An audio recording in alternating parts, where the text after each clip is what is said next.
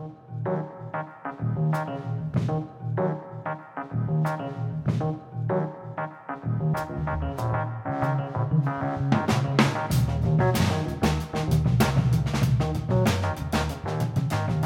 everyone, and welcome to Carpet City Cinema, a Hilo Films podcast. I'm David Weaver, just coming in under the wire and making sure we get to you another weekly installment of this program here on Saturday night.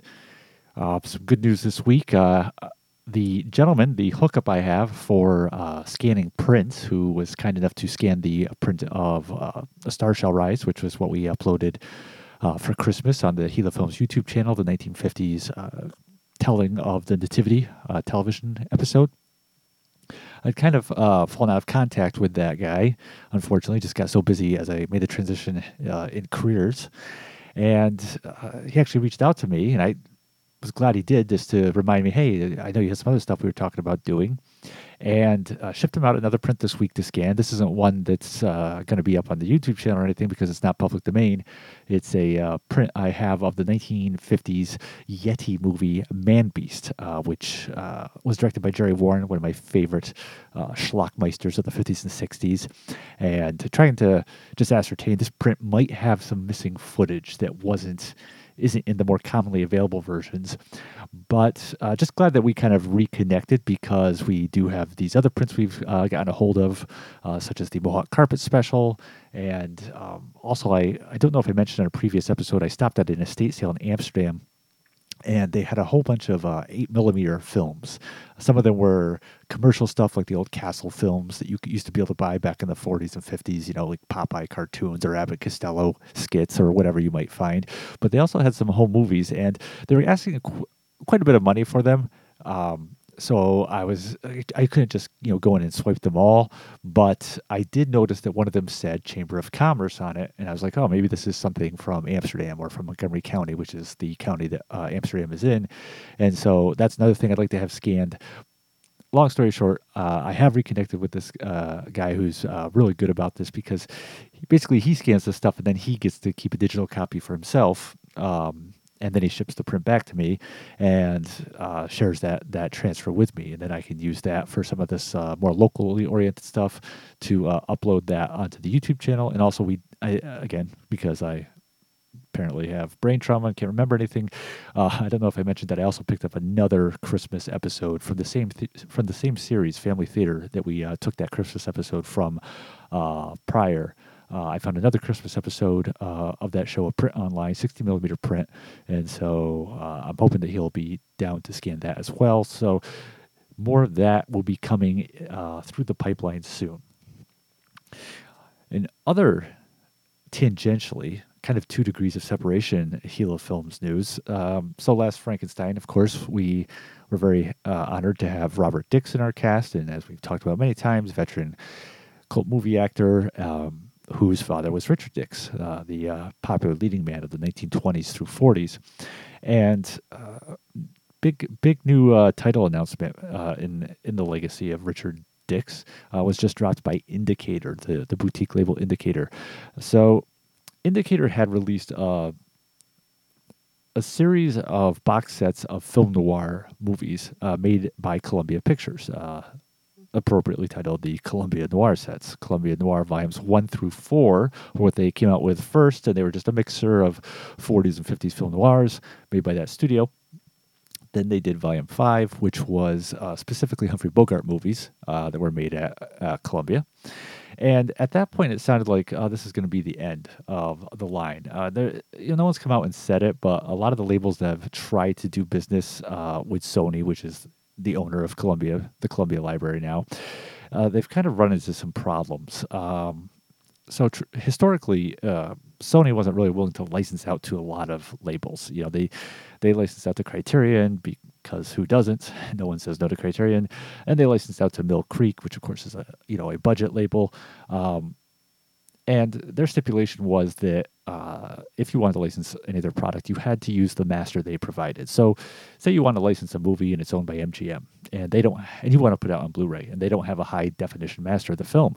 Well, you could, work something out with them to pay to create a new high definition master. Send the film elements to a lab, have that scanned, and work out the financial aspects of it in your contract. Maybe you wouldn't pay them as much money up front because you're kind enough to create this new high definition master, which they'll be able to use themselves down the road. But there were two studios that insisted on doing their own high definition masters. So if you wanted to get something from them, license the title that they had, and there was no high definition master of it yet, that's just too bad. You didn't matter if you wanted to pay them to create a new one; they weren't going to do it. They want to keep it all in house, so they can kind of keep an eye on quality control. And those two studios were Fox and Sony. Now Fox, of course, is now, since then, it's been bought by Disney, and they really aren't licensing much out anymore. So I don't know if they ever do open up the gates again to their vaults. That was a double. I think I just mixed up metaphors there. But anyways, if they ever do allow people to license their titles again, I don't know if that policy will still stand or not. But Sony is still sticking to that. So, and that's why Mill Creek, which again is came on the scene as a very much a budget company. They were known early on for just releasing sets of public domain titles, 50 horror movies in a set, 50 science fiction movies in a set. But then they kind of started, up their game when they started doing deals with some of the, bigger organizations, and they were able to take all these movies from Sony and just drop them on a disc, no extras, no bonus features for the most part early on, and just charge $10 for it and use the master that Sony had. And the only boutique labels outside of Mill Creek and Criterion that could really crack the code and make it happen with Sony was like Twilight Time back in the day when they were still bustling, and a lot of the other studios they couldn't. They just couldn't get Sony to be willing to license to them. Some companies are more difficult that way. Warner Brothers is notoriously difficult to license from. Now, again, they've done stuff with Criterion and they've done some stuff with Shout Factory, because I believe there was someone at Shout Factory who kind of had an in with someone at Warner Brothers, and that just worked out well. Other companies like MGM is very open to letting you license their product. But Sony was one of the more difficult ones, and it seemed like they were finally starting to warm up. Arrow was able to make a deal with them, Arrow Video. Indicator, of course, Indicator was a company started by former Sony employees. So, right from the jump, they were putting out Sony product. And more recently, Kino Lorber finally was able to get a deal going with Sony. And so there was a lot of excitement that, okay, even if they're still sticking to their whole, we want to create the masters and you can't, you have to use what we provide you. At least they're allowing a greater amount of access to what they had. And just to be clear, their high definition masters, the quality of them is good. That's not really the problem. It's just there's a lot. They have a lot of product in their archives that don't have high definition masters, and that companies, some of these boutique labels, would love to get a hold of these titles and even pay for the new masters to be created, but it's just not an option.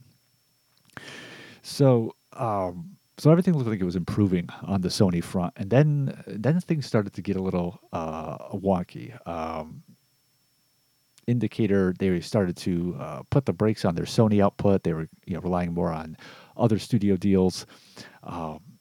Kind of a sign of things falling apart was when they had licensed the film Ishtar, which is, of course, the big budget, infamously big budget box office failure from the 80s with Warren Beatty and Dustin Hoffman, which in retrospect is generally considered much more favorably now. And Indicator had licensed the movie, wanted to give it the full-blown treatment and really chronicle the whole history of the film.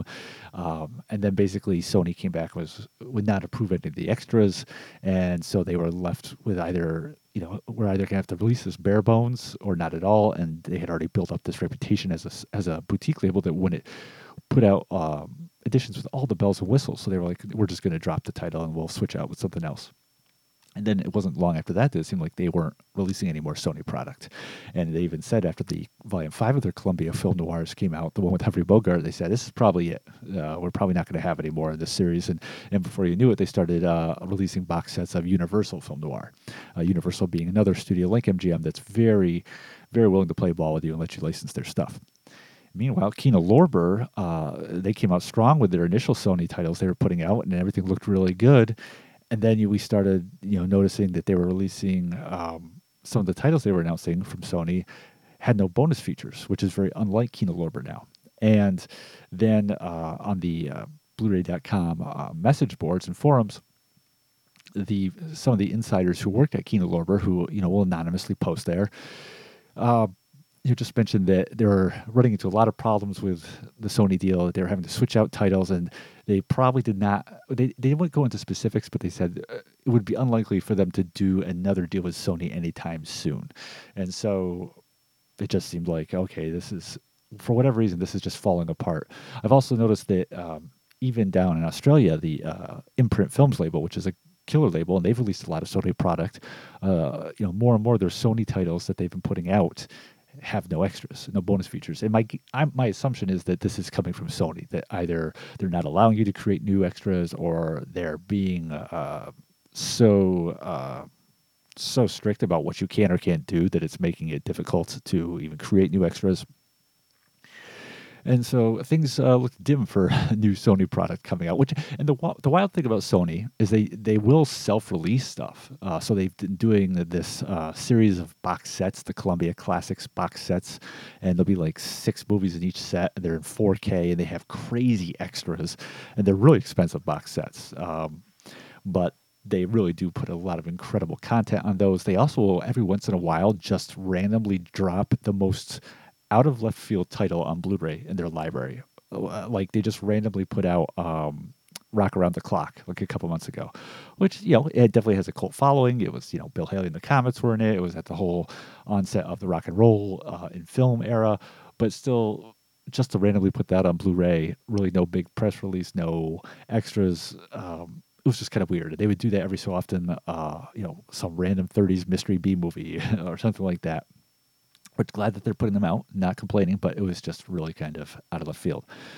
So it was really surprising the other day that I got the email on their mailing list and their email about their upcoming releases, and it was a new volume of Columbia Noir. And, they were very quick to tout the Columbia Noir is back. So they are releasing a Volume 6 of Columbia Noir, and it is the complete, all 8 of the Whistler films. So, if you're not familiar with The Whistler, allow me to entertain you. So, it started out as a radio show. I'm a big fan of old-time radio, as I've mentioned before in this podcast. And The Whistler had a pretty good, healthy run, 1942 to 1955, very popular. And The Whistler was this kind of, anonymous character who narrated the proceedings. And it was kind of like an anthology show. Think of it like The Twilight Zone, but instead of Rod Serling as the host, there was this character called the Whistler. And it's very much in that vein of like the Twilight Zone, One Step Beyond. Or if you're more familiar with radio, old-time radio shows like Suspense, where it would be like the story at hand would be something very dark and involving a lead character who fate was coming after them. They may have engaged in a criminal act or were going to be the victim of a criminal act. It was kind of like film noir on radio. It was downbeat and dark. Not trying to oversell the idea of it being dark. It was still within the constraints of 40s radio material, but it was, like I said, it's basically film noir on the radio. And the Whistler, like I said, is just this character who kind of tells the tale at hand of doom and despair and crime gone wrong. And so in the 40s, they decided to make this as a series of films. This was a thing back in the day, in the 30s and 40s, where studios would have film series. For example, MGM, they had the Andy Hardy films and the Dr. Kildare films, and Columbia, before this even, had the Blondie movies. And over at Universal, they were making the Sherlock Holmes films with Basil Rathbone. And, you'd have these film series where the movies would run between 60 and 75 minutes long, and, recurring slate of actors playing these same characters. And they had the the production values of a studio piece, but obviously at a lower budget. It was still like it wasn't. It was still kind of like their more B material, but not. I'd say like B plus material, right? It wasn't like they were totally going like Z grade on this, but they were kind of able to benefit from the assembly line nature of the studios, and because the studios back in this time period also owned the theaters. Like this was at a time when studios controlled not just production but also distribution. This allowed them to create their own B content for double features. Like, hey, we own MGM owns these theaters, and we're going to have like I don't know, Mrs. Miniver be the top film of a double feature or whatever big MGM movie they're making at the time, and then for the B film it'll be an Andy Hardy movie. And television, in conjunction with the Supreme Court breaking up the monopolization by the film studios of all these different aspects of the business, which, when the Supreme Court did that, what the movie they said, you have too much power. The film studios have too much power. You control production and distribution and all this. You have to give up one of these things because you basically control everything. And so what they gave up was distribution. They gave up the control of the movie theaters, and that happened right around the same time that television came on the scene. And so that kind of 1-2 punch basically led to the dying out of the whole concept of these kind of film series. Obviously, we still have film series these days and franchises, but they're big budget affairs, like James Bond or whatever, that's been going on for years and years and years. And I think that the whole concept of the film series, the closest thing we would see after that would probably be like TV movies, like series of TV movies. Like how they had the Perry Mason TV movies that ran for almost a decade throughout the 80s and 90s, or the Columbo TV movies that after the main series had run in the 70s, they came back in the late 80s. And those kind of things were kind of more reminiscent, even though they were made for TV, they were kind of reminiscent of the old film series, B series.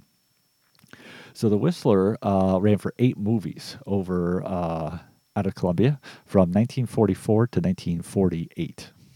And these would, all but the last one, all but the final one in the series, would star Richard Dix, Bob's dad, who, in the vein of the radio show, these would each movie would be a completely different story. So Dix would be playing a completely different character caught up in some dark narrative, and this would be his final foray essentially into acting, because the last of these films that he did, the 7th film in the series, the 13th Hour was what it was titled, ended up being his last film altogether. He had to stop acting because of his health. His health was deteriorating, and then he ended up dying 2 years later, 1949. And they did make an 8th film, The Return of the Whistler, with an actor named Michael Duane taking on the lead role. But so these are 8 films in the series. And the other interesting thing about these films is that 4 of them, including the first one, were directed by William Castle, who was a prolific B director who really totally took on a new mantle in the late 50s when he became this legendary Schlockmeister producer-director of horror films, such as House on Haunted Hill and The Tingler and 13 Ghosts, which were not only fun films to watch on their own, but were also known for the promotional gimmicks that he incorporated into them, like for The Tingler, wiring electricity into the seats in certain theaters, so people would get a shock when the titular Tingler appeared on screen. And he would, have a successful run of those kind of movies for a good 15 years. As he got into like the mid 60s, he started leaving the gimmicky aspects behind, but continued to make some fun films. Also produced the 70s anthology series Ghost Story, that was hosted by Sebastian Cava, and was the producer on Rosemary's Baby. But a lot of people look to the Whistler films and his involvement with them as kind of like the testing grounds for his involvement with horror later on. And they're very well regarded movies. I have only seen the first one, and that was a while ago, which is titled just simply The Whistler, and starred Dix, and also Gloria Stewart was the leading lady in that, the old Rose from Titanic many years later. And the great thing about these two coming out on Blu-ray in this box set is that in the U.S., these have only been released on DVD, and only 7 of them have been released on DVD. The second film in the series, The Mark of the Whistler, which was also directed by William Castle, has never had any kind of U.S. Physical media release. The reason being believed to be because its story was taken from something by Cornell Woolrich, who was a really famous author whose works were adapted into many well-known films noir, such as Rear Window and The Window and Night Has a Thousand Eyes. Those were all based on Cornell Woolrich stories. So it was believed that there was some kind of licensing issue preventing a physical media release of this movie. So you couldn't even get the whole franchise on DVD in the U.S.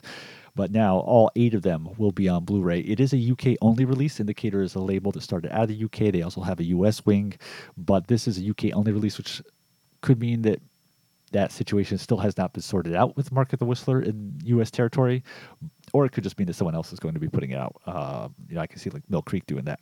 But this is really exciting news. It's really great to see this really important chapter in Richard Dix's career finally get recognized, and in William Castle's. I just love this kind of stuff. I love these kind of B films that are kind of like borderline. They're like genre mashups between mystery and suspense and noir and horror. I love the Sherlock Holmes movies that Universal put out at this time, especially like they did. So they were. We'll get into this, I'm sure, at some point. We'll do a whole Sherlock Holmes run, but there were 14 Sherlock Holmes films with Basil Rathbone and Nigel Bruce. The first 2 were made at Fox in 1939, and then Universal picked up the series in 1942 for the last 12. And like, I enjoy them all, but the middle of that run of 14 films, there's like about 6 of them right in the middle that are very much really drilling down on the horror aspect and the suspense aspect, and they're just a ton of fun. Really great movies. So really happy to see this stuff coming to light. In terms of film series, it's actually interesting. The Blondie series, which I mentioned earlier, which was a very long-running series. That film series ran from 1938, was the first movie, all the way to 1950. 28 movies. And it's a highly requested title for a physical media release. And unfortunately, that one's tied up because the rights are the whole issue of who controls the rights and who controls the elements. It's all muddled up because Sony, I'm guessing, still has the film elements because Columbia Pictures made them, but the creators of Blondie, and I'm not sure whether it's the actual estate of the actual writer who created Blondie or it's the company that published the comic strip, but one of those two, they have a controlling interest in those films, so they've never really gotten a home video release. What I'd love to see is Columbia also made another film series, very much similar in tone and genre, right around the same time, and also based off a radio series called I Love a Mystery. I Love a Mystery was a radio series where, like, it was not an anthology show. It was centered around this, I think it was 2 or 3 characters who were like investigating, obviously, a mystery. And they would take a storyline and serialize it over like multiple episodes. And then they start like a new storyline. So it's kind of almost like what BBC does, like Doctor Who, where it'd be like a storyline and then multiple episodes taking on a storyline. And it's a fun radio show, and they brought that to the big screen. Columbia did. In 1946, they released 3 films all that year: I Love a Mystery, The Unknown, and The Devil's Mask. And that was it, just the 3. But I saw The Devil's Mask. It's a lot of fun. It's just a really fun B film with mixing up elements of mystery and horror. So I would love to see if Indicator could somehow wrangle those ones out too. But really great news to see this happening. And I should know, I'm actually just pulled up the product page for it now, that Mark of the Whistler, which is, again, the one that has not even been out on DVD in the U.S., that one is only in standard definition, unlike the other ones. So I guess it's possible that could have played a part in it not being released in the U.S. too, but I doubt that because they released all the other ones on DVD in the U.S., and obviously you don't need to have a high definition copy for DVD. But it is interesting that one is only, what I bet? I wonder if the film is available to license in the UK, I mean, because of, whatever is preventing its release in the US does not affect UK territories. But I wonder if Sony doesn't really want to play ball in terms of letting them access the elements for it. and so they just had to resort to a standard definition master. In other words, in the U.S., Sony's like, we can't put this out on. We can't do anything with this title because of something to do with the intellectual property rights, this Cornell Woolrich story. So we're not going to even bother putting this on the dock to restore it or do anything with it. But in the UK, this is not a problem for them to release it, but they just had to, because they can only accept whatever master Sony gives them. Sony's like, yeah, this is all we got. The only thing we've ever made of this film, struck from this film, is a standard definition copy, because we can't ever release this film in the U.S. We've never bothered to do a high definition restoration. We're not gonna do one, and we don't allow other people to pay for us to do one. So if you want this movie, yeah, you can put it out because it's the UK only, but you're gonna have to take whatever we give you, and it's just a standard definition presentation. But still, hey, that's still better than nothing, and still very excited though that this is happening.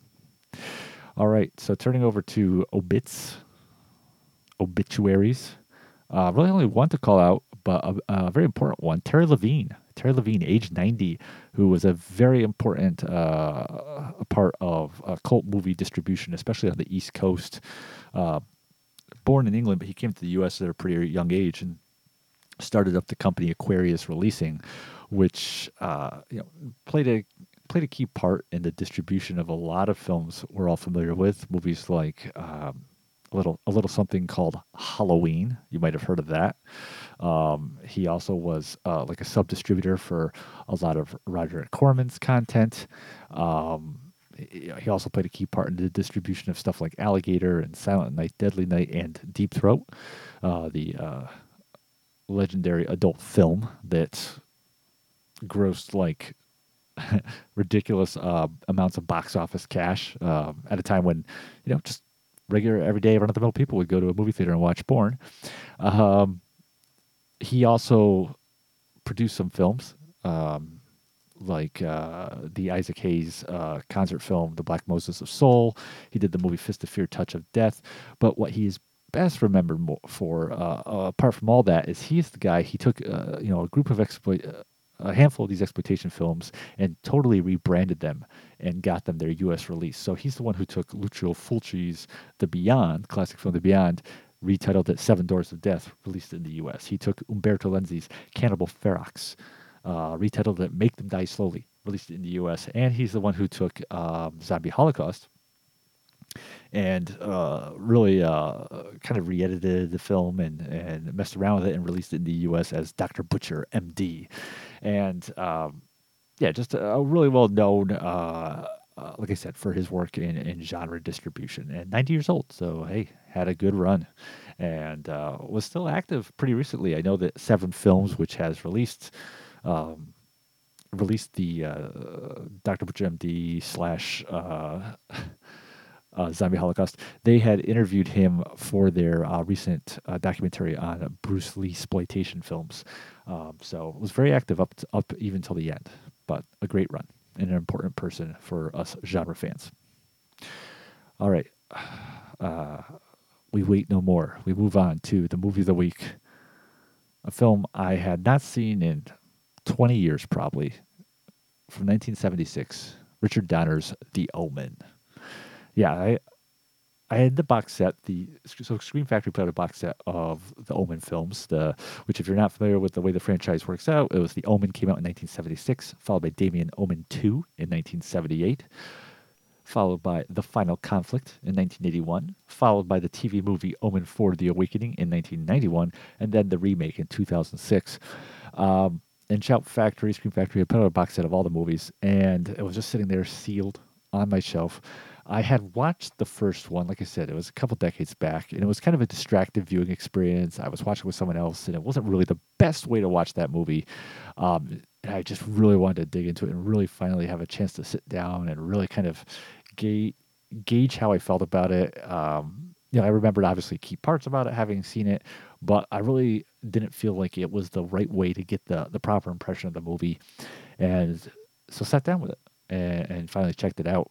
And so if you're not familiar with The Omen, because you don't ever watch movies, the premise is that it stars Gregory Peck as the U.S. ambassador to Great Britain.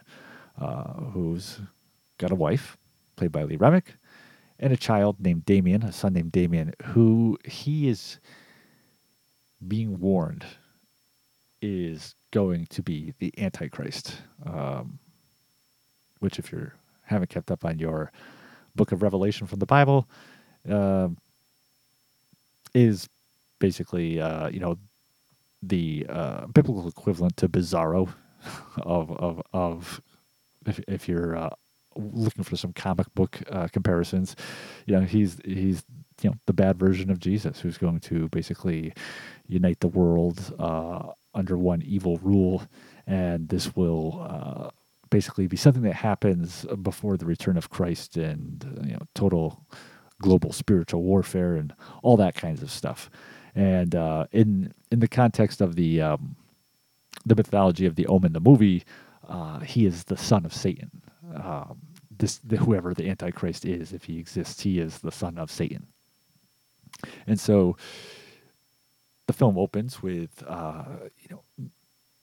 Peck rushing to the hospital in Rome, having been informed that his wife has given birth, but that the child died. And his wife does not know this yet because she's still recuperating. And he arrives at the hospital, and it's a hospital run by the Catholic Church. And so a priest there suggests to him that this child has, because Peck is very despondent, he doesn't know how to tell his wife about this. He's afraid it's going to devastate her, and just do a great emotional damage to her. She had really had great expectations about having a child, and so as he's talking with this priest at the hospital about this, the priest informs him, that a child, coincidentally, had been born whose mother died during childbirth and is essentially orphaned, and that Peck could just take this child, adopt it, and not even have to tell his wife, and she would never know the difference. It would be his son. And so, he goes forward with this, and as time passes and the child becomes a toddler, violent, horrible things happen to people around the family, around this family, which is very highly situated within the realms of power because of his position as an ambassador. And Peck is approached and warned by an erratically behaving, seemingly crazed priest, played by Patrick Troughton of Doctor Who fame, that his child is evil and is a thing of evil. And of course, Peck dismisses this as the ravings of a lunatic. But at the same time that this is going on, David Warner, the great, wonderful British character actor, he plays a photojournalist who is being to investigate everything that's going on, and the behaviors of the priest and what's been going on in Peck's circle with these horrible things happening. And he starts taking this seriously and trying to bring Peck over to realize that this may actually be happening. There might be more going on here than meets the eye, and there really could be supernatural things at work. So the whole subgenre of horror films about killer evil children is something that never quite appealed to me as much. It's something that I find more difficult to engage with. I think the issue for me is that a lot of the pull around these kind of films is the idea that you're supposed to have this contrast between the innocence of a child and the horror of what they're doing, and that's supposed to be what's disturbing. And I think that I've always been very cognizant of the fact that children are capable of evil. I've never really viewed children as innocent as much as they are just unformed, and unfortunately, that's how we end up with child soldiers over in Africa and the Hitler Youth, and children committing all kinds of crimes. It's just it's unfortunate, but it is what it is, and I think that that's something I've always been so aware of, that just that I never found films about horror films centering around children as particularly like, oh my god, that's so freaky. Same thing with clowns. Which is kind of like for the same reason. Like, I get the whole idea of clowns, the creepy clown. It's an adult basically dressed up in this garish makeup, and it's interacting with kids, and the whole context around that, how that could be freaky, and especially in the post John Wayne Gacy era, but also like I get it, but it's also not something that's been like, oh man, that really is disturbing. I've never really bought into that. And that's, there's obviously some subjectivity to these feelings, but that's definitely something that's been in the background with me, and um, I think that's why I think one of the child-based horror movies that I do like, I think, is the Euro film from the '70s, Who Can Kill a Child. I thought that was one where they did pull it off well, um, which it's kind of like, this is an original take on that film. I think someone else was the one who pointed this out, but that movie, which is about a couple, a guy and his pregnant young lady, they are on this island. I believe they're vacationing. It's been a little while since I saw it. And then the children there are starting to kill people, and they basically approached it like it was Hitchcock's The Birds, but with kids instead of the birds. It just replaced kids for birds. And I like the way that was pulled off.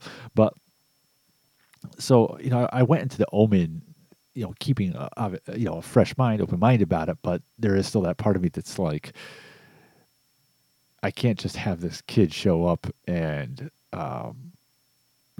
just look innocent while evil's happening, and that's what carries the weight of the film. But that's not really what is going on in this movie. And my impression of it that I took away after having to finally given it a good watch and really sitting down with it is that I really did enjoy it. I think it is a really well done film. I think it's a film that gets better as it goes along. I think that there was someone who commented recently. It was actually, well, it was recent. It was recently that I listened to it. I'm a big fan of the podcast, The Rewatchables, and they did an episode on this film, and they commented how the director. This was directed by Richard Donner, who is, this would be the first of numerous huge movies he would do, but how he kind of treated the child in this, Damien, the son, the alleged Antichrist, kind of treated him like the shark in Jaws, where less is more, where it's the whole film isn't just always focusing on him and centered around him. Now I disagree with a little bit on that take that they had, because I think that in the first half of the film, well, I'm sorry, first third maybe more of the film, that the film does have a lot of Damien in it, and it doesn't totally take that approach.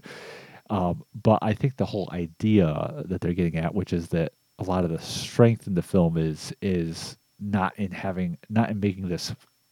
It's a film about a child who could be evil and could be the center of great evil, and around whom all these violent, horrible things are happening in order to cement his rise to power.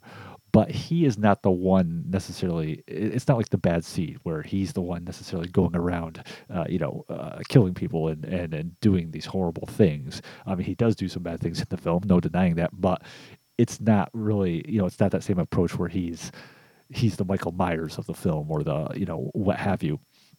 And I think that is definitely a strength of the film. And I think as the movie progresses, and it starts to shift attention away from, even away from so much on Damien as a character, and onto, it becomes more and more about Gregory Peck as the father, having to come to the realization that this actually could be true, this idea that his son could be the Antichrist, that the horrible things happening around him and to his family are not just coincidental, or cannot just be explained away, that this truly is, a supernatural event happening. That's really, as that happens, as that progresses throughout the film's narrative, the film just gets better and better and better and better.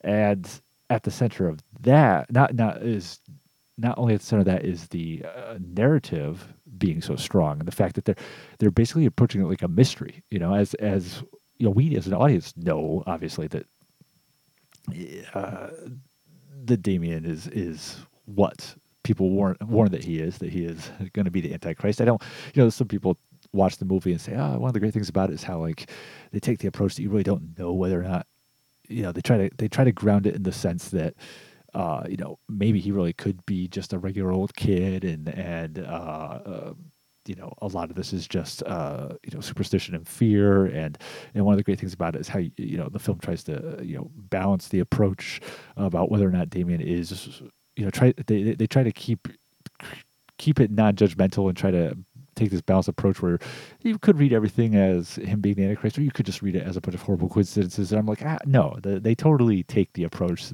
that he is the Antichrist in this film. That it's not something that they're, even if they were to come out and claim that was the approach they said, I would totally disagree with them. They absolutely, and not just from a marketing perspective, but from the actual film you're watching, that they're telling you that this is real, that this is happening, that this is the Antichrist.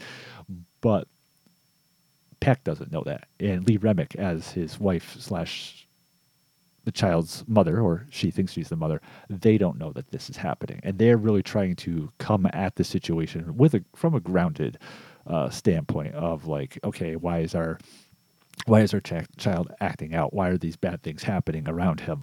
And I think that as that aspect of the film progresses, as Peck basically realizes there is something complex and mysterious going on around him, which he needs to understand, and which he kind of eventually partners with David Warner's character to understand. Like I said, the film just becomes richer and more engrossing and more frightening, because it's interesting to see. Initially we're seeing all these actions happen at the beginning of the film. We get the setup, the death of Peck's natural child during, when his wife goes into labor, and them adopting Damien, well, taking Damien to their home, and of course, obviously, as far as Liam Neeson is concerned, that's her real son, and Peck's promotion to becoming ambassador of England, and Damien aging to when he's just a young boy, and all that setup, and that's kind of just that's laying the groundwork, obviously, for what's to follow, and then we start to get into the kind of like I would say the second segment of the film, where it's a lot of crazy bad things happening around Damien, and which is the way the film kind of starts tipping off to the characters that, like, hey, there could be something more to your son than meets the eye. And then as we pass through that section of the film, then we get into what is the bulk of the movie, I would say, which is, like I said, it's Peck being drawn into this mystery and having to open his eyes to what's really going on.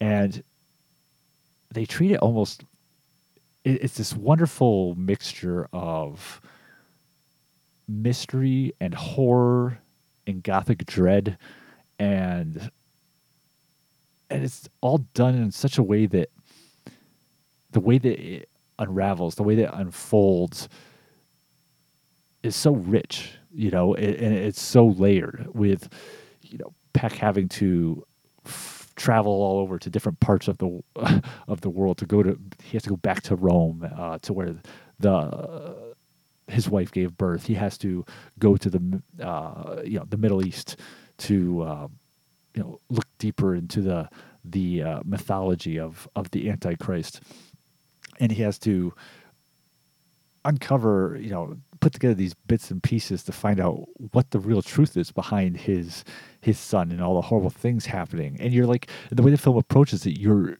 with Peck on the journey, not just in terms of like in a literal sense, where as the viewer you're watching him go about from place to place, but because the film has taken this really grounded approach to his character, has really rooted the character, his character of Robert Thorne, the father, as a very realistic character. They've really depicted him very well from a three-dimensional standpoint.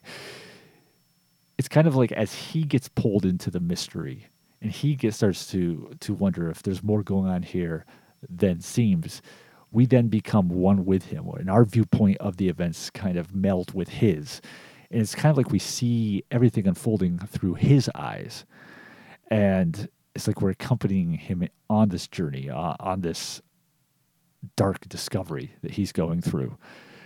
And a key part of the success of that, aside from just the way the script is structured, like I said, it gives you the preamble about how the basic foundation of what's going to happen. Child dies at birth. We switch it with kid evil, and then it starts hitting those beats of things are getting crazy. People are, there's a Rottweiler showing up at birthday parties and people committing suicide and just horrible things happening, and Damien's freaking out and animals are freaking out around Damien. It's hitting all these points to let us know as an audience, let the audience know this kid is the Antichrist, while at the same time these actions are also serving to make the parents wonder what's going on with my kid. So it's step one with the script structure, lay the foundations. Step two, let the audience know what's going on, that this kid is evil, he is the Antichrist. And then step three, the rest of it is Peck becoming aware of what's really happening. So definitely props to screenwriter David Seltzer and to producer Harv Bernhard, who also worked on the script, for building that structure out and setting it up like that. But also a huge part of the success of this approach is Peck. It was brilliant casting to have him play the father. And a lot of other actors were approached. Roy Scheider was really considered for it. Charlton Heston was made a firm offer. William Holden, who ended up being in the second film, playing Peck's brother. Dick Van Dyke, actually, talked about it in an interview with Larry King, how he was approached about it and turned it down because of the violence. And those are all, of course, great actors, and I think there's a lot of potential there. It would be interesting to see their interpretations. I think it would have been really fun to see Heston in that role. When you think about the kind of like the dark genre films he was doing at that time, the downbeat ones like Soylent Green and the Omega Man. But by and far, Peck was 200% the right choice for this. And it's not just because I think it would be easy to say, well, because he plays the definitive dad in To Kill a Mockingbird, and now he's, playing the father with the evil child instead of in To Kill a Mockingbird, where in To Kill a Mockingbird, he's a single father raising two kids and helping them enter into their teenage and adult years with a firm sense of integrity and morality. And the OMEN is flipping that around, where it's, there's nothing you can do to prevent the fact that your child is evil.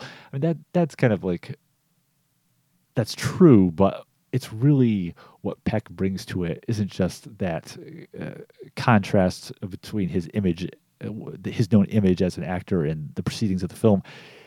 It's like I said earlier, it's how grounded he makes his character. His performance in this film, it's one of my favorite Peck performances because he brings such restrained nuance to his performance, to his reactions to what's going on in his world around him. All these bizarre, violent things are happening. And because he's not someone who's, he's not in on the script, obviously. He's a character within the real world of this movie, but he's not someone who's in on the fact that his son is the Antichrist. He reacts in a very realistic way. Some of these violent things are happening. They're just coincidence. Some of these violent things that are happening. These strange, bizarre things are happening. They're just, they're just inexplicable. But he doesn't react within the film like a character who's seen a bunch of horror movies and is looking for something bizarre around every corner. He reacts exactly like a father and a husband would react. Concern for the safety of his family, concern for what might happen in the future, while at the same time, the pragmatism of someone who also has to carry on their position of great responsibility as this, very, very high-ranking political figure. As we watch the film and we see the Lee Remick's character, the wife, the mother, as we see her start to become worn down by all that's happening, we just see Peck's character respond with such realistic tones of warmth towards her and concern for her well-being, concerns for her mental and emotional health. I mean, just every choice he makes in body language, in delivering his lines. It's just all about making it. It all serves to make his character, and by extension of that, the situation, seem 200% realistic. And that's the anchor. That's the weight that holds the film down. And I don't mean down in a bad way. I mean down in a good way. It's what keeps the film, which this would still be very entertaining, don't get me wrong, but it would be easy for this film to go off into almost like comic book territory of, when you think of all the bizarre things that happen in this film. Uh, there are some very famous death scenes in this movie, so I don't think it's really spoilers. But when you think about some of the death scenes in this movie, the famous decapitation and the famous impaling and the suicide, and just the whole fact that the film is dealing with stuff that to a non-religious person might seem insane, like the whole idea of an antichrist and of Satan having a child. I mean, these are really outlandish ideas to the layperson. It'd be very easy for this film to kind of go off the rails and become almost comic booky or ridiculous. But Peck, by the power of his performance, and I'm not, there's obviously credit needs to go to Donner and to Seltzer and others involved in the film, but really it's Peck at the center who creates this character that is so realistic and so grounded and so believable that it really holds the whole film down to a level of reality and of believability. And so then as the narrative starts to progress and Peck becomes more and more aware of what's truly happening, we who are attached to that grounded viewpoint he has, we who are seeing the film's events through his eyes, we then start to feel that same dread rise up, and we still that same apprehension, that same realization of what really is happening. And we also start, the film has such a great tone of hopelessness about it that grows as the film progresses.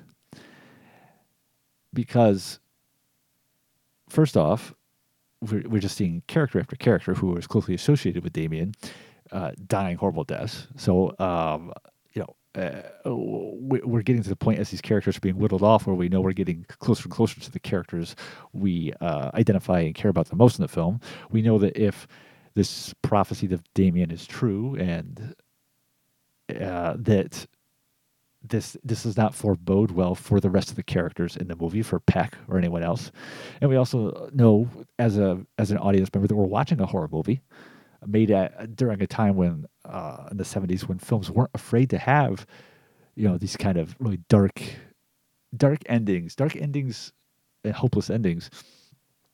All that works together to as the film progresses to really build up this great sense of despair, which is enjoyable. It's enjoyable despair in this because that's what you want. Like it's what you want to take away from a viewing of this film. It's not an MGM musical. I don't need to watch this movie. I know some people are like, I want to watch a movie to be entertained. Well, it is entertaining, but it's also like it's a movie that if it can't make me feel, like the world sucks and nothing is going to go right by the end of it, then it's probably not working. It's probably not doing what it should do. It's not fulfilling its mission statement. And right to the end, that whole, I call, like I said earlier, I divide the film into 3 sections, but they're not sections which are divided by act structures. That, like I said, the setup of the film where it's just introducing us to the characters and setting up the whole scenario of Damien's, adoption and his initial few years. That's kind of like, that's just part of the first act. If you're looking at it for an act structure, it's probably like the first 15 minutes, 20 minutes. And then, and that's good. It moves quickly. It gets through what it needs to. It doesn't really spend any unnecessary time on anything. It hits all the right points about just showing, Damien, aging through those first few years and Peck's, rising up in his position with the government. Then it goes to that, like I said, that second section where it's really about kind of showing the initial incidents in the narrative that make one wonder that tell the audience that Damien's evil, but make the characters of Peck and Remick wonder what's going on. It's the famous birthday party scene, which everyone, who ever watched this movie is familiar with. The famous suicide in it. It's Damien freaking out when he gets driven to a church, and it's Damien being around animals that freak out. It's that second section of the film, which I would say is kind of from an act structure. It's basically the end of the first act and the beginning of the second act, and it's actually probably the part of the film that I think is the least effective because I think that Damien's character isn't the character of Damien, this child of Damien, is not a compelling character in and of itself, and that's the part of the film that focuses the most on him. Like in that beginning section, it's just hitting all the bullet points, and the really meaty part that I've been referring to as Peck is drawn into the mystery of the surroundings. You're not really with Damien that much in the film, in that part of the film. It's really with just Gregory Peck and David Warner and somewhat Lee Remick, and but that second section I referred to, which is probably like the 20-minute mark, I don't maybe to like the 50-minute mark. I could be totally wrong about that, but that to me is where I think the film lags just a little bit because Damien, he's just a child, like a blank child. It's not like there's anything we know about him in terms of what makes him tick, what his interests are. And obviously he's just a child. He's very young, so it's not like he has this deep thoughts to share with us. It's this deep story to tell. But he's really almost kind of like, almost like an automaton as far as we're concerned as a viewer.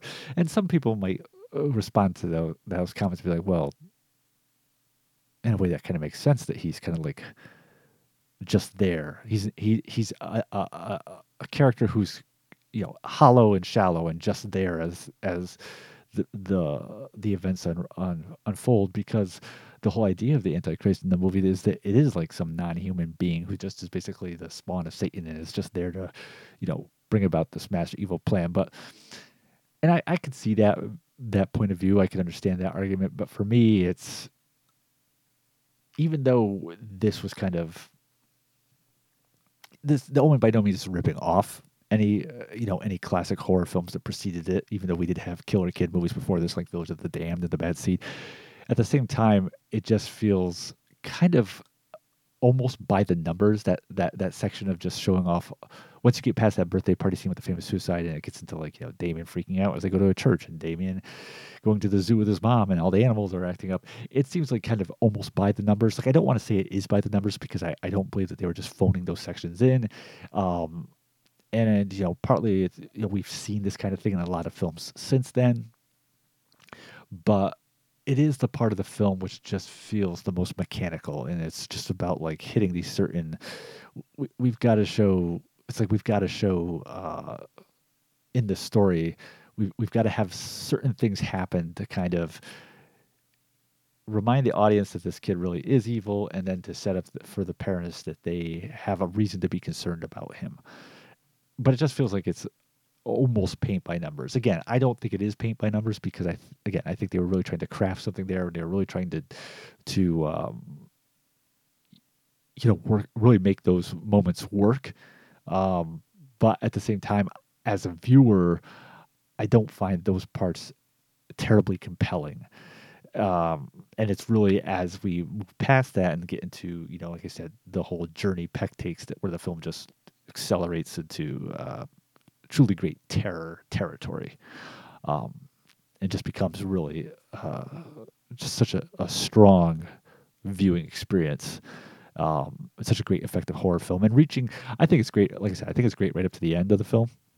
But I think the highlight, without again going to spoiler territory, if you are someone who hasn't seen this movie, is a scene with David Warner and Gregory Peck as they try to uncover this mystery about Damien, which finds them in a Etruscan cemetery, which I'm 99.99% sure was shot on a set, but it's just great, wonderfully creepy gothic horror, mixed with supernatural horror, and it's just a wonderful. That whole section is wonderful. I love that part. So yeah, my takeaway of the film, if I had to boil it down, is that like yeah, it truly is a very good horror movie. Great atmosphere, great tone. And again, like I said, one of the truly great horror movie performances given by Peck in the movie. Not flawless film, I think, but a film that does get better as it goes along. Which I'd rather, in some ways, I would rather have this film have those kind of stumbling moments earlier in the movie and kind of get those out of the way, and then just become this wonderfully increasingly better viewing experience as it goes along than the opposite. To have it be great for like the first 75% and then go off the rails at the end. I prefer the way it worked out. One other criticism I do kind of have about the film is Lee Remick, not her performance. Love me some Lee Remick, but her character is kind of not that really well developed as the wife slash mother. I just felt like a lot of her character is telegraphed to us. Like we're basically told that she's, a loving mother and really cares about Damien and is a wonderful wife. And the film uses a lot of shorthand to communicate to us the important points about the mother, about Lee Remick's character, without allowing us ever to really kind of get inside her mind and really kind of get behind her viewpoint the way we do Peck's. And some of that is that, I mean, you look at the movie; it's just under 2 hours, and it really doesn't waste a lot of time. There's not like there's a lot they could trim out to give more time to Remick's character. So that might have been kind of what they, as filmmakers, were wrestling with, was how to kind of how do we give her that same kind of three dimensionality that we did to Peck without making this film even longer. I think there was a way to do it, and I don't think I don't think that they totally really sold me on her character as being as well fleshed out as Peck's. She just seems more like a symbol. She seems almost, her character seems more like a stand-in of like classic good mother slash good wife, classic loving mother, caring mother slash loyal wonderful wife. And she's given some actions and some dialogue to reinforce this, but again, the script never gives us the time to really get behind how she is viewing the proceedings in a way that really makes us attached to her character and kind of be one with her character's apprehension the way we do with Peck. And again, that's not a hit on Remick. It's a flaw within the film, and it's I guess its overall end product, its structure, and what they decided to go with at the end of the day. But again, still, it's a very good movie, and that's something that definitely stood out to me, though. Like I said, the Richard Donner directed this. Up to this point, I mean, he had done some feature films before this, but nothing really that had really been too noteworthy for him. I think the biggest movie he directed before this was the spy comedy Salt and Pepper with Peter Lawford and Sammy Davis Jr. I mean, but he had done a lot of TV work and a lot of highly respected TV work. He had done the famous Twilight Zone episode with William Shatner, Nightmare at 20,000 Feet. He had done the acclaimed TV movie Sarah T, Portrait of a Teenage Alcoholic, which starred Linda Blair, coincidentally, of The Exorcist fame. But this is the film that would put him to the top. The movie would become a huge hit. It was made on a budget of just under $3 million and ended up grossing close to 61. And this is 1976 money, so it was a huge hit. And of course, right after this, Donner did Superman, and then it was off to the Goonies and Lethal Weapon movies, and just on and on. A great career that he had. Interesting to note too, it's the only film that ever won an Oscar for Jerry Goldsmith, the iconic, legendary composer who he took on the Best Music Score for this, Best Music Oscar for this film, and also was nominated for Best Song for Ave Satani. But it's just kind of crazy, like that. There's certain musicians like this. Elmer Bernstein's another one who had an incredible filmography of film scores that he had done. Movies like The Magnificent Seven and The Great Escape and The Shootist, and only won one Oscar in his whole career. Again, we've talked about this before with Oscars. It's depends on the year, depends on the politics, but it's just kind of crazy to think about these people who, because it's different than like actors, right? Like there are, I think, if because of the nature of their involvement in terms of like time commitment and just the way their process works, a composer could work on more films and therefore have more iconic works, perhaps, than an actor or actress could. Again, just by virtue of the fact that the production of a film can take so much longer than the post production. If you're shooting films that take, especially epic films, that might take 4, 5, 6, 8 months to shoot. That might be your only film for the year as a performer, and might be only film for 2 years if you need time to just take it easy after that. Versus a composer who can, obviously needs time to work their craft, but whose average time commitment is much less than that and can move on to other projects. So when you think of certain performers only who have this crazy bodies of film work, but might only have won 1 or 2 Oscars, that's a little more understandable than a composer who has just a ridiculous filmography and such a long career as Goldsmith does, and then only takes home one of the statues. And it's also like I definitely think his work is to be commended on this film, but I don't think it's like his best score. I love Jerry Goldsmith. He is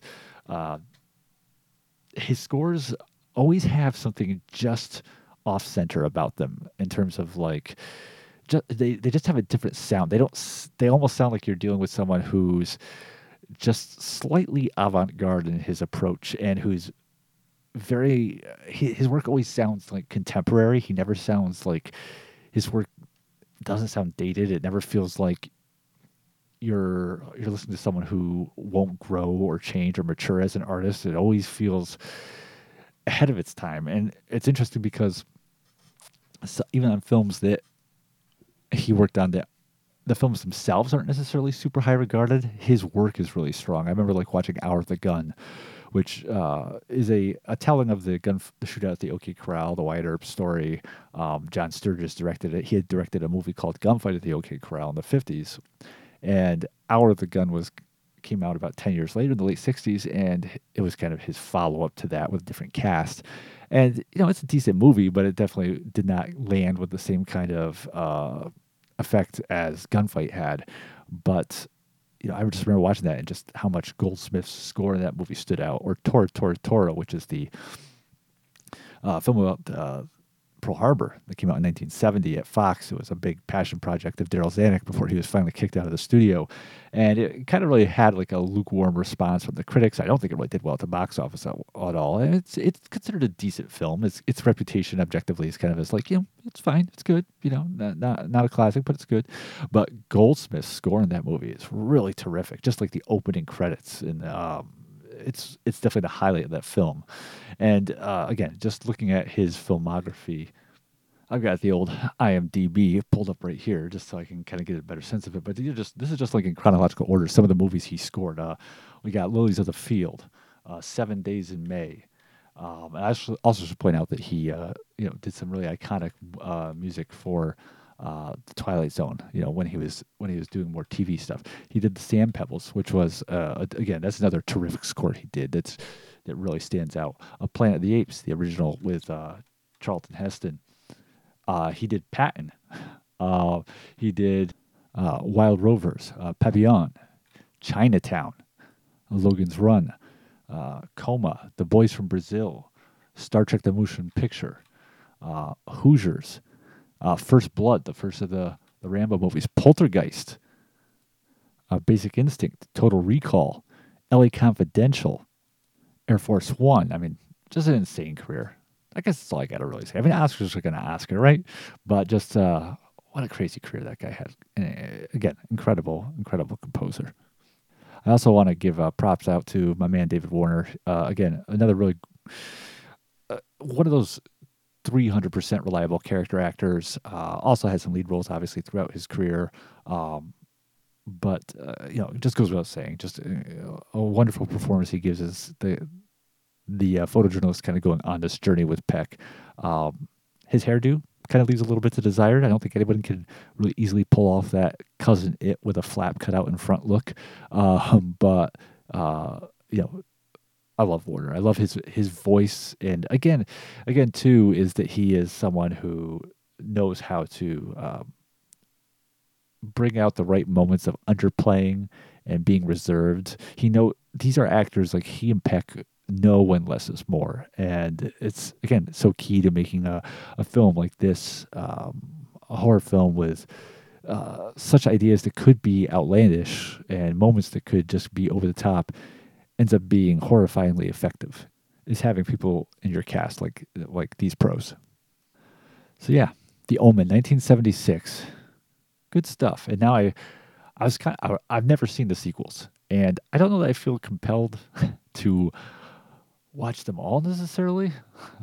That TV movie from the early 90s and the remake, those might have to wait a while, but I definitely am highly intrigued to watch the second one. Heard a lot of good things about it.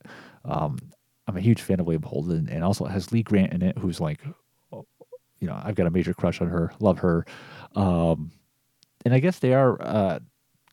I know I had heard about this a while ago and totally forgot about it. They've made a prequel movie called The First Omen, which is coming out later this year, and kind of deals with the events that lead up to the introduction, the beginning of this original 1976 movie, which sounds like it would actually be a really great idea for a film. I watched the trailer though; it didn't look that good, but you can't, don't judge a film by its trailer necessarily.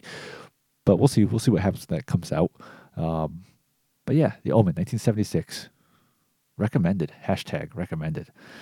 And that will be it for this week's wondrous installment of Carver City Cinema. Thank you for tuning in. Please continue to give us your support by leaving us some lovely reviews wherever you're partaking of us, whether it's Spotify, iTunes, YouTube, and just continue to like us on Facebook and follow our posts there. I know it's been a long time since I sent out a Gila Films newsletter. I did send one out this past week. So if you haven't signed up for that mailing list, just head over to the website and partake in that. All right. And I hope everyone has a great week. We'll see you later.